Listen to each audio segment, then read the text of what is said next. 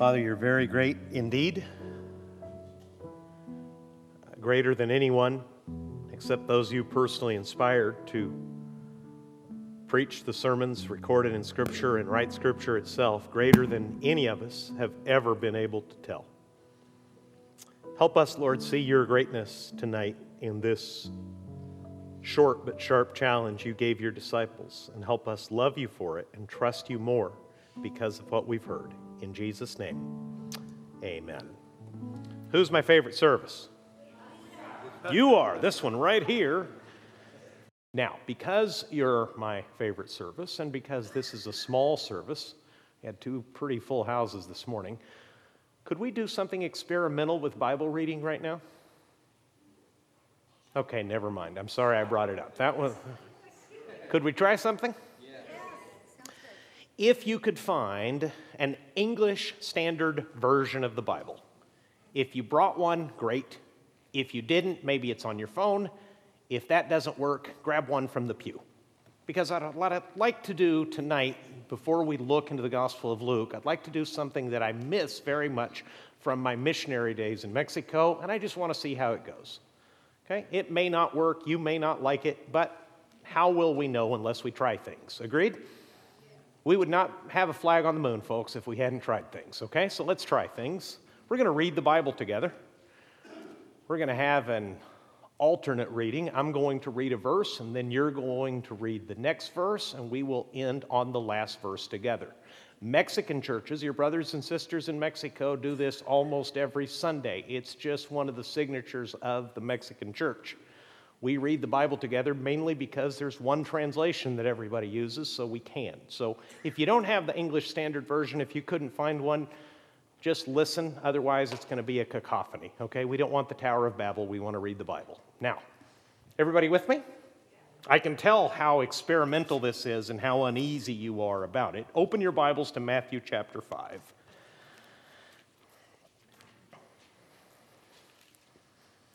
Folks, have you heard how many Baptists it takes to change a light bulb? The answer is change. Why should we change anything, okay?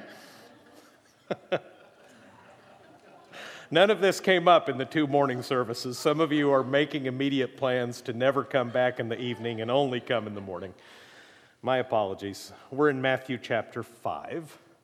We have a very short passage in Luke. So I want to read a little more scripture with you. Matthew chapter 5 is the Beatitudes. And we're going to read all the way down to verse 13. Okay? So I'm going to read the first verse. You're going to read the second. I'll read the third, and we'll keep going until we come down together and read verse 13 together. Everybody clear on the procedure? Yes. Here we go. Speaking of Jesus, Matthew, who's one of the 12 apostles, one of Jesus' first disciples, and one of those special 12 that were chosen according to Mark to be with Jesus and who was sent out to preach by Jesus. Now Matthew is with them by the Sea of Galilee, up on a mountain, and he reports this. Seeing the crowds, he went up on the mountain, and when he sat down, his disciples came to him.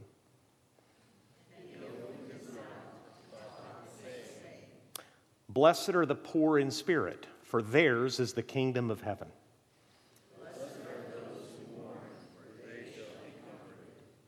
Blessed are the meek, for they shall inherit the earth.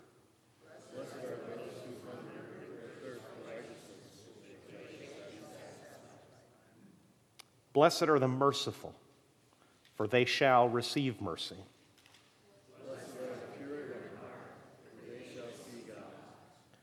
Blessed are the peacemakers, for they shall be called sons of God.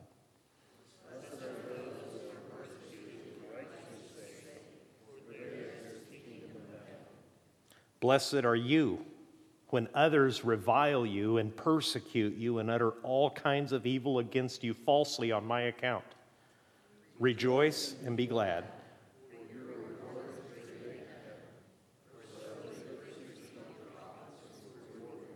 And all together, you are the salt of the earth. But if salt has lost its taste, how shall its saltiness be restored? It is no longer good for anything except to be thrown out and trampled under people's feet. Father, may your word speak to us as we hear it. May it serve to make us love you and obey you and trust you more. In Christ's name, amen. We're actually in the Gospel of Luke. If you want to open your Bibles to Luke 14, just 2 short verses, and surely even a Baptist pastor could preach a short sermon if he only has 2 verses to teach. We'll see. Here's what's happening in Luke's Gospel. Jesus is going to begin to set out the terms of discipleship. Jesus isn't running a social club. He's not actually soliciting easy believism kind of followers. He's going to give his whole life, literally his life, and through his resurrection, guarantee people the spiritual power to truly know God and to follow him for life. But he's setting out the terms to make people count the cost. And sometimes it's hard to tell the genuine article from the phonies. Years ago, I heard an interview I never forgot because the executive of a golf club manufacturing company was being interviewed. His company is responsible for some of the most high-end golf clubs you can buy in the United States. Top-of-the-line stuff that's on the tour. And what had happened is a manufacturer on the other side of the world had gotten so good at counterfeiting his product. They brought him in and brought him several fake clubs along with a few of his own and laid them out on a table and invited him to see if he, who had given his professional life to building these clubs, could tell the difference. He was shocked that he couldn't. The counterfeits were so good, someone who should have been able at a moment's notice, and certainly with given as much time to study as he wanted, should have been able to tell the difference, could not. And if you read through the Gospels, and especially if you read the first letter of John, you're going to discover that Jesus and the apostles both say that it's very difficult to tell the phonies from the real disciples of Jesus in this life as well. You can't always tell. And maybe you've had that disappointment. I have, frankly, and recently. Of someone I'd known and loved for quite a long time who eventually is exposed for some reason. There was something that entered their life or was always in their heart that eventually made them walk away from Christ, denounce what they once preached and what they once taught others. It's sad, but it's true. And that's why Luke 14 is so difficult. If you were here last week, you may remember Jesus said some of the hardest things ever said by anybody, and the words that we read in Luke chapter 14, just before this cryptic saying, we're going to read in a moment, also about salt. Jesus says essentially, if there's anything or anyone you love more on this earth than me, you won't have me at all. You won't really be my disciple. You won't really be saved. And he names the things that are most precious to us. Family, mother and father, children and siblings, comfort and peace and safety. Money, he says. If you don't renounce all of your possessions, you can't be one of my disciples. Now let's just think about those 3 things: family, comfort, and money. Let's be very realistic. I know it's church, and we are trained kind of in church to say the cliche thing that we know is right, whether we believe it or feel it or not. Family, comfort, and money. Isn't that really just about all we want out of life? If you could have peace with your entire family, all of them, including the tough ones, the ones that don't speak to you, the ones that are difficult and cruel to you, if you could have peace with them, if you could have safety and comfort in your home to enjoy them, and enough money not to worry about anything else, wouldn't that be a pretty good life? It would. That's what we're all working on. And there's nothing wrong with enjoying your family. There's nothing wrong with wanting peace and comfort. That's a natural human inclination. There's nothing wrong with needing and wanting and making money. Everybody does. Everybody must. But Jesus warns, if any of those good gifts from God come between us and the Lord himself, we'll lose it all. And most of all, we'll lose him. That's in Luke chapter 14. And then, at the end of Luke 14, he says two more little verses, and they're frankly a little bit cryptic. And they're right at the end of this scathing speech where he lays out the terms of discipleship, and he's inviting the crowd to think carefully about themselves. Think carefully about what they really love. Think about what they're willing to sacrifice if they're forced to choose between Jesus and family, between Jesus and money, between Jesus and comfort. And at the end, he says in verse 34, Luke 14, verse 34, salt is good. But if salt has lost its taste, how shall its saltiness be restored? It is of no use either for the soil or for the manure pile. It is thrown away. He who has ears to hear, let him hear. And all of God's people said, huh? What's he talking about? And why is this at the very end of this hard, difficult challenge about counting the cost of following him? Well, it's at the end for a reason. I really could have taught it to you last week, but this image that he's using is so important and so specific that just for my own sake and to make it more understandable, hopefully for you, I wanted to dedicate a sermon to it all by itself. Jesus said in the very beginning, salt is what? Salt is good. You agree? Salt is wonderful.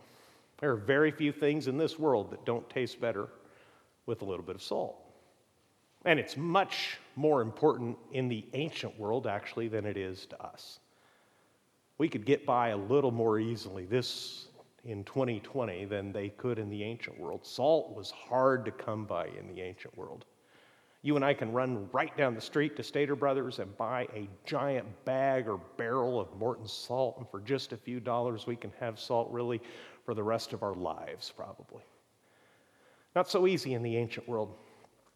It was dredged out of salty marshes, and they had to work with it so that they could have some salt, and they used it for all kinds of things that are more important probably then than they are now. They had no refrigeration, so salt was used to preserve things. They used it in small doses to fertilize the soil, to improve the soil below the surface. They used it on manure piles, believe it or not. Jesus did you see that? A little bit shocking. It says it is no use either for the soil or for the manure pile. Well, what in the world is that about? Well, fertilizer in the ancient world, in the absence of Home Depot, fertilizer was manure, but manure spoils rather quickly. They would throw salt on the manure pile to make it last.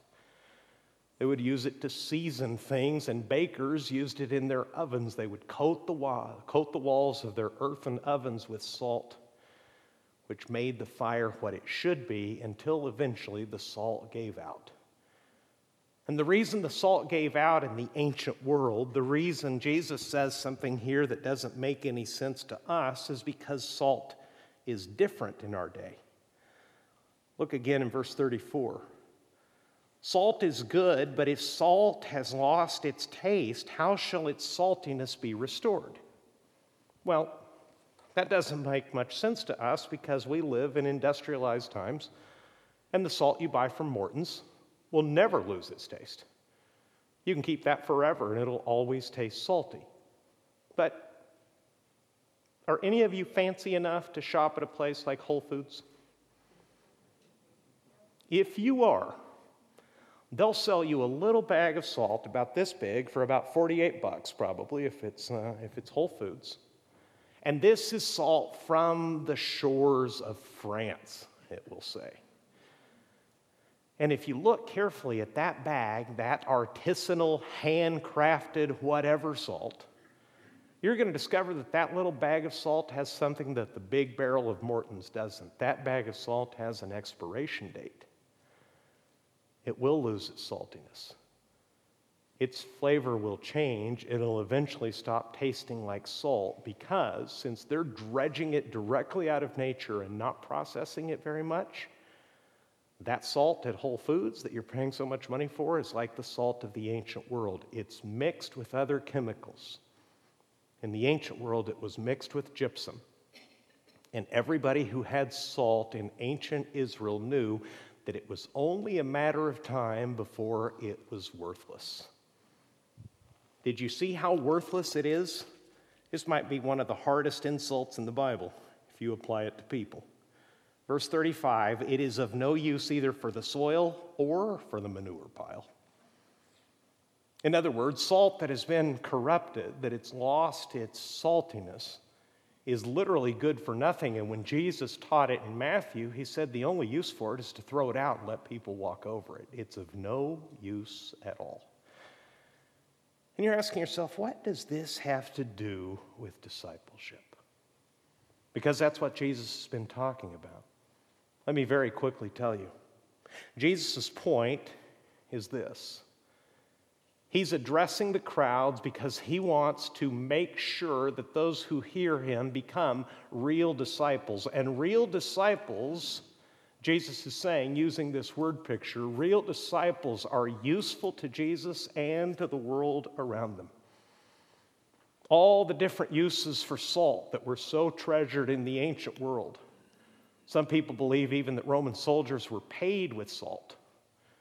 That's carried over to our day, so we say that someone is worth their salt. Have you ever heard that?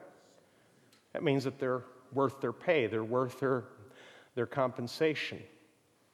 Jesus is calling for his disciples to be genuine with the understanding that if you're really a Christian, not a Christian of lip service, not a Christian of easy belief or easy profession, that you will be useful to Jesus and to the world around you from which he saved you.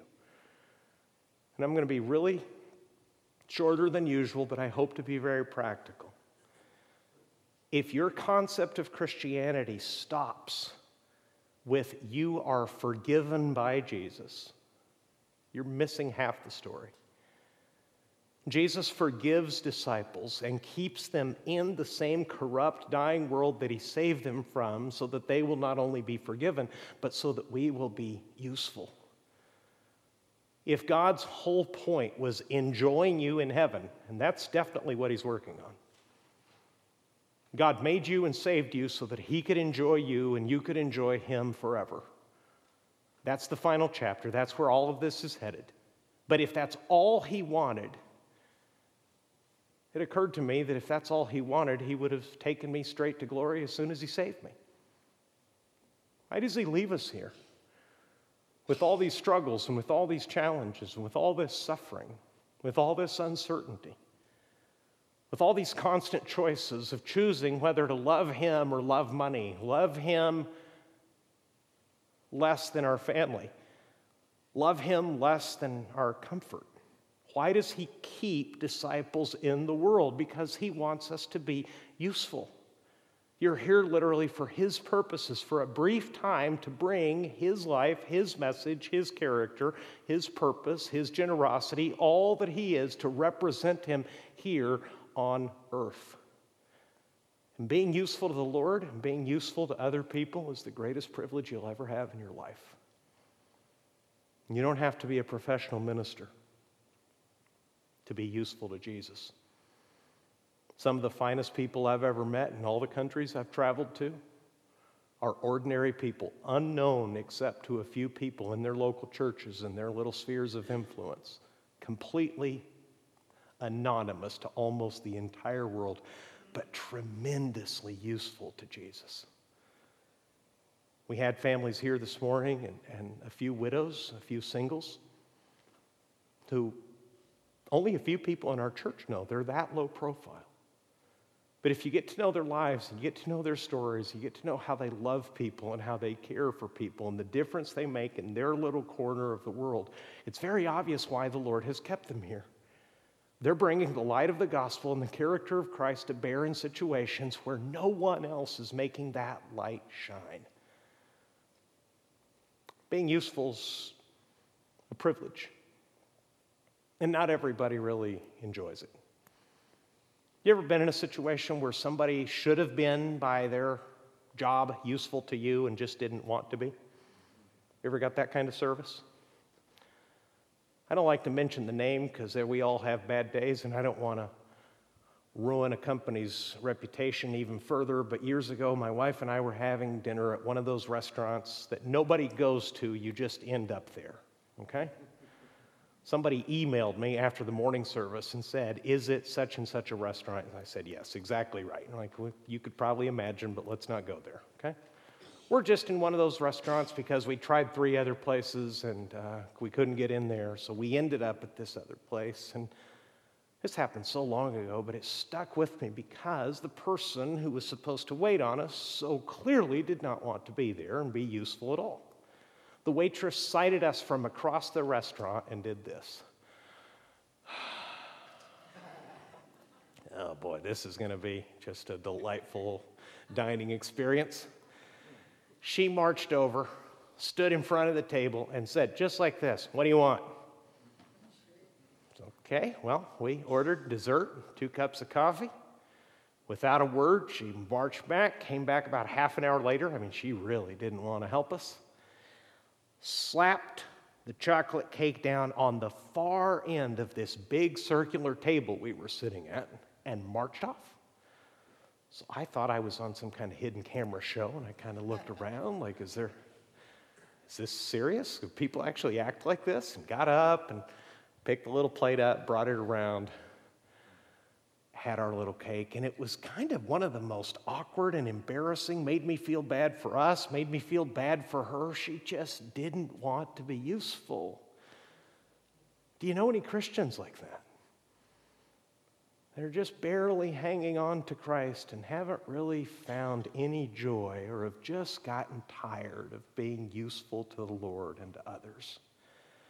Jesus says that the signature of discipleship is that people who are really following him always remain useful to him. That's the second thing he wants to show us. Luke 14, verse 34. Salt is good, but if salt has lost its taste, how shall its saltiness be restored? And hopefully, after that long, geeky explanation about salt in the ancient world, you now know the answer. Once salt has lost its taste, that's it.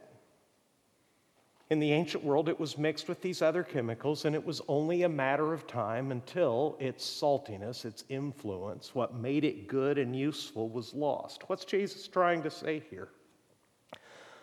That real disciples, the context of this second half of the Gospel of Luke, chapter 14. They pay the price to remain useful. They keep themselves separate from the world. They don't allow themselves to be corrupted.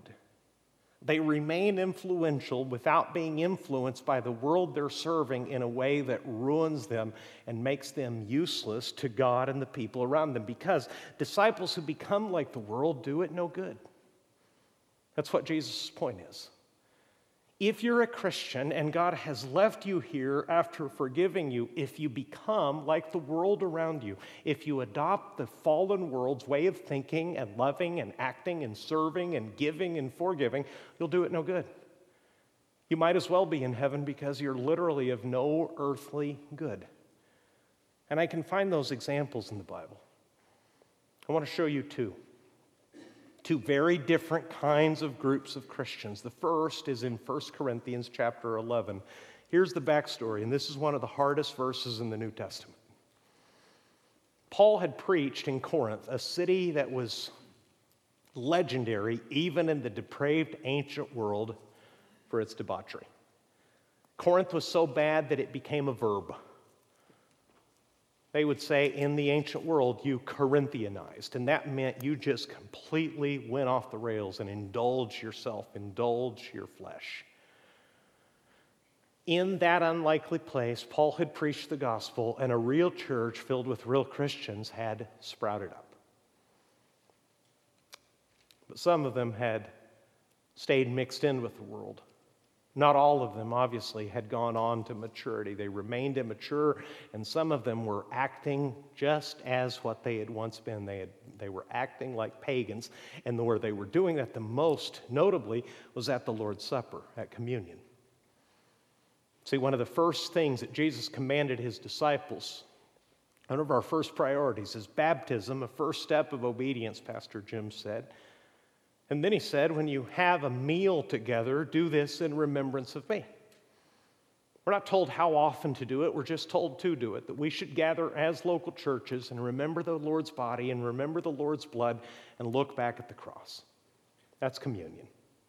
It's a memorial service for someone who's alive and is actually going to return. Well, the Corinthians, in their wickedness, in their corruption, had taken communion and made it into basically an element of church division. Rich people in the church were showing up with a lot of food and getting drunk at the Lord's Supper and refusing, evidently, to share with poor people in the congregation.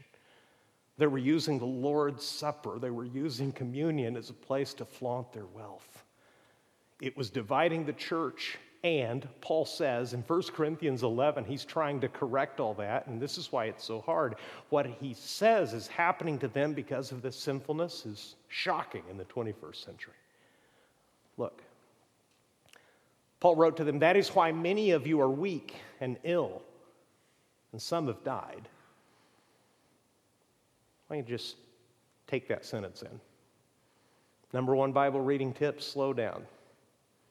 Paul has been correcting them in that length in 1 Corinthians chapter 11. And if you want a modern picture, they've turned a family memorial service into a beer bash. What should have been a time of respect and honor and grateful remembrance has turned into a party that is actually tearing this church apart, not to honor the Lord, but to honor themselves according to their preferences. And Paul says to them, that is why many of you are weak and ill, and some have died. It's a small group. Can you tell me in plain English what Paul is telling them is happening in their church? It's okay to talk back. And you can read the whole paragraph if it helps. What has happened? What is God doing in their church in response to their irreverence? He's making some of them weak, some of them sick. And what is he doing to some? He's taking their lives. Oh, really? He does that? I'd like to remind you of a quiet little story in Acts chapter 5 of some of the first Christians, a couple named Ananias and Sapphira. They lied to God about an offering they were giving. And one by one, in the space of 3 hours, they both dropped dead. And Acts chapter 5 says it was the young men in the church who took them out one at a time and buried them together. I've always smiled when I read that a little bit and thought to myself, it's hard to reach teenagers in every age. That had to be the most revived, on fire for God teenage group in the history of the Christian church.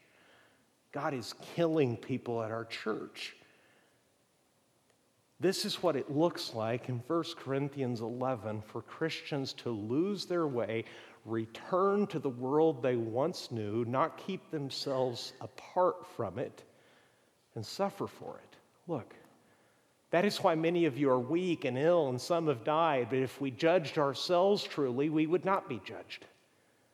In other words, Paul says, if you would correct yourselves, if you would have self-awareness and repent of all this, if you would stop this foolishness, God wouldn't have to deal with you this way. And that's what every parent wants. No loving parent wants to discipline their child. We would much rather our child come to their senses and stop whatever terrible thing they're doing. But when we are judged by the Lord, we are disciplined so that we may not be condemned along with the world. Please understand what Paul's saying. Here is a bad example of Christians who have been saved in the world but have become so much more like it that God's best move is to take some of them home. And that'll be a mercy. And this sounds so old-fashioned and so alien to modern hearing that God would actually take some of his children home rather than allow them to ruin his good name on earth? It happens. That's why Paul says when we are judged by the Lord, we are disciplined so that we may not be condemned along with the world. That's a bad example. Would a good one be more encouraging? James chapter 1, verse 26. If anyone thinks he is religious and does not bridle his tongue but deceives his heart, this person's religion is worthless. You're going to say, I thought this was going to be more encouraging. Well, it is. James is saying if you think you're really walking with God, but your tongue is out of control, your spirituality is of no good to anybody, it's worthless. Here's the positive example. Religion that is pure and undefiled before God the Father is this: to visit orphans and widows in their affliction, and to keep oneself, what's it say? Unstained from the world. That's salt that doesn't lose its flavor. That's salt that remains useful.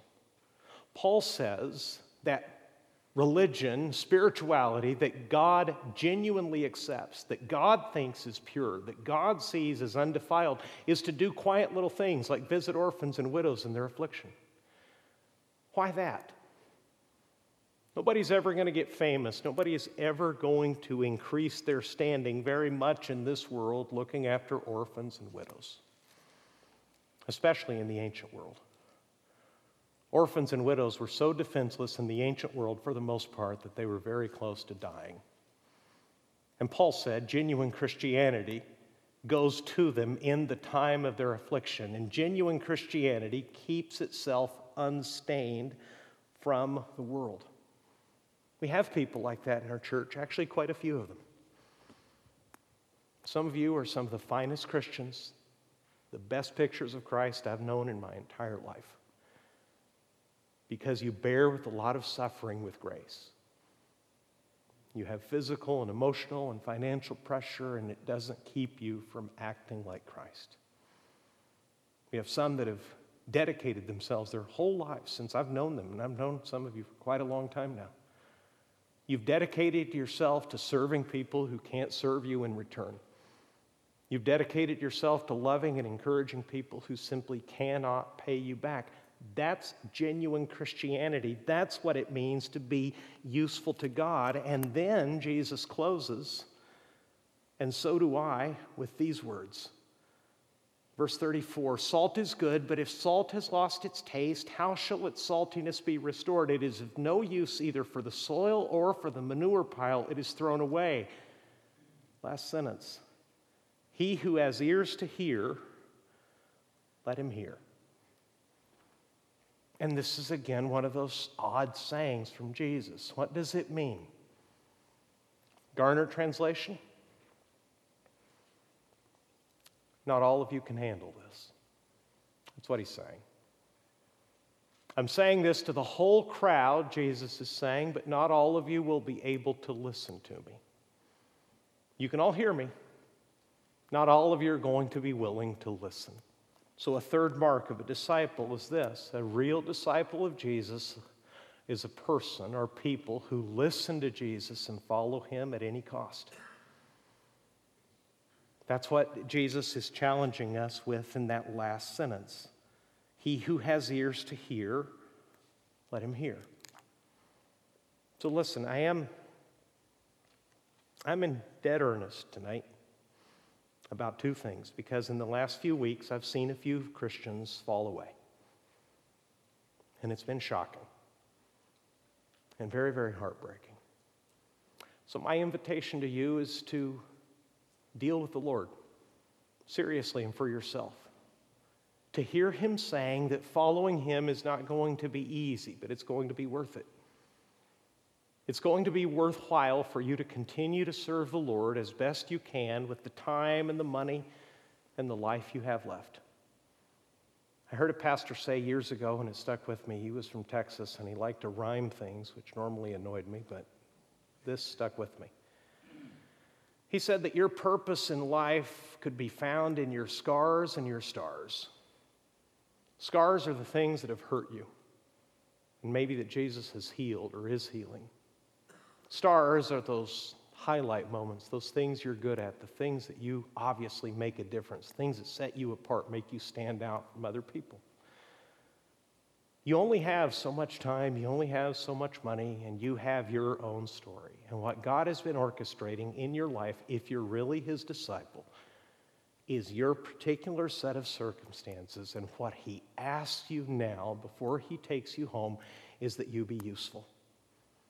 And what I've seen in these last few weeks with people that are very dear to me is people run into something, fall in love with something, fall in love with someone, and put that thing or that person ahead of Jesus and quietly walk away.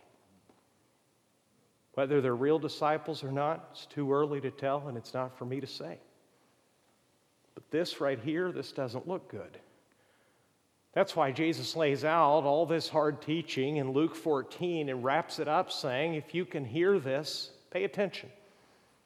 If you can hear this and this makes sense to you, listen to me and come after me at any cost, because people who are following Jesus are always useful to Jesus and to others. You may not know what your purpose is, but you don't have to wonder. God doesn't play hard to get. If you want to follow the Lord and be useful to Him and useful to other people, He'll tell you. And some of the wondering and some of the struggling and some of the praying might just be part of His process to make you into the person He wants you to be. And to be clear, for those of you who are older, some people in our church are less active than they used to be, but they're no less useful. We had a great woman in this church a few years ago, went to be with the Lord. Her name was Linda Stevens. A long, long time ago, she had a crippling illness that, one of the most painful things I've ever seen, slowly shut her body down.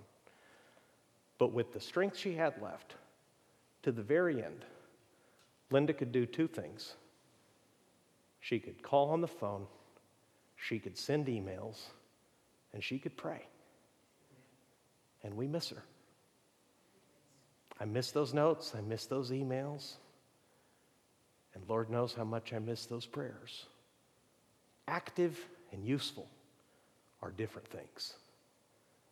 Not all of us have the energy we once did, but every single person, young and old, whether you don't have much yet and haven't figured much out in life because you're very young, you still don't even really know who you are, or you know physically your best days are behind you, if God still has you here, it's not a matter of activity or energy. It's a matter of usefulness. And if you're really following Jesus, you can always be useful to Him. Let's pray.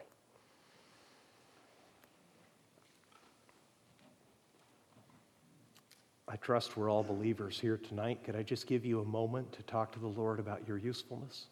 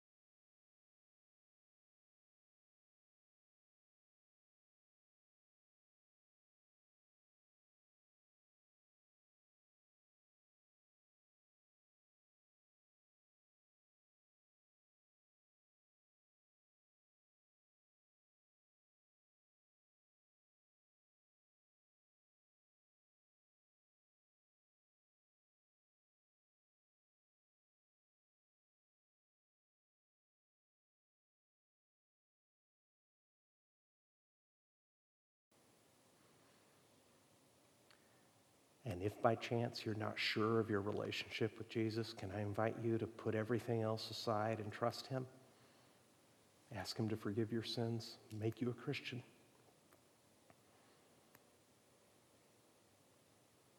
What a difference we could make on earth and in heaven if we all bond together and band together to be useful to the Lord. Father, thank you for this little third service. Thank you for these brothers and sisters. There is potential here, Lord, and blessing and love and mercy and justice and all kinds of good things, Lord, that you know and that you do. It's all represented here. Not a single one of us can do much, but in your name we can actually do great things.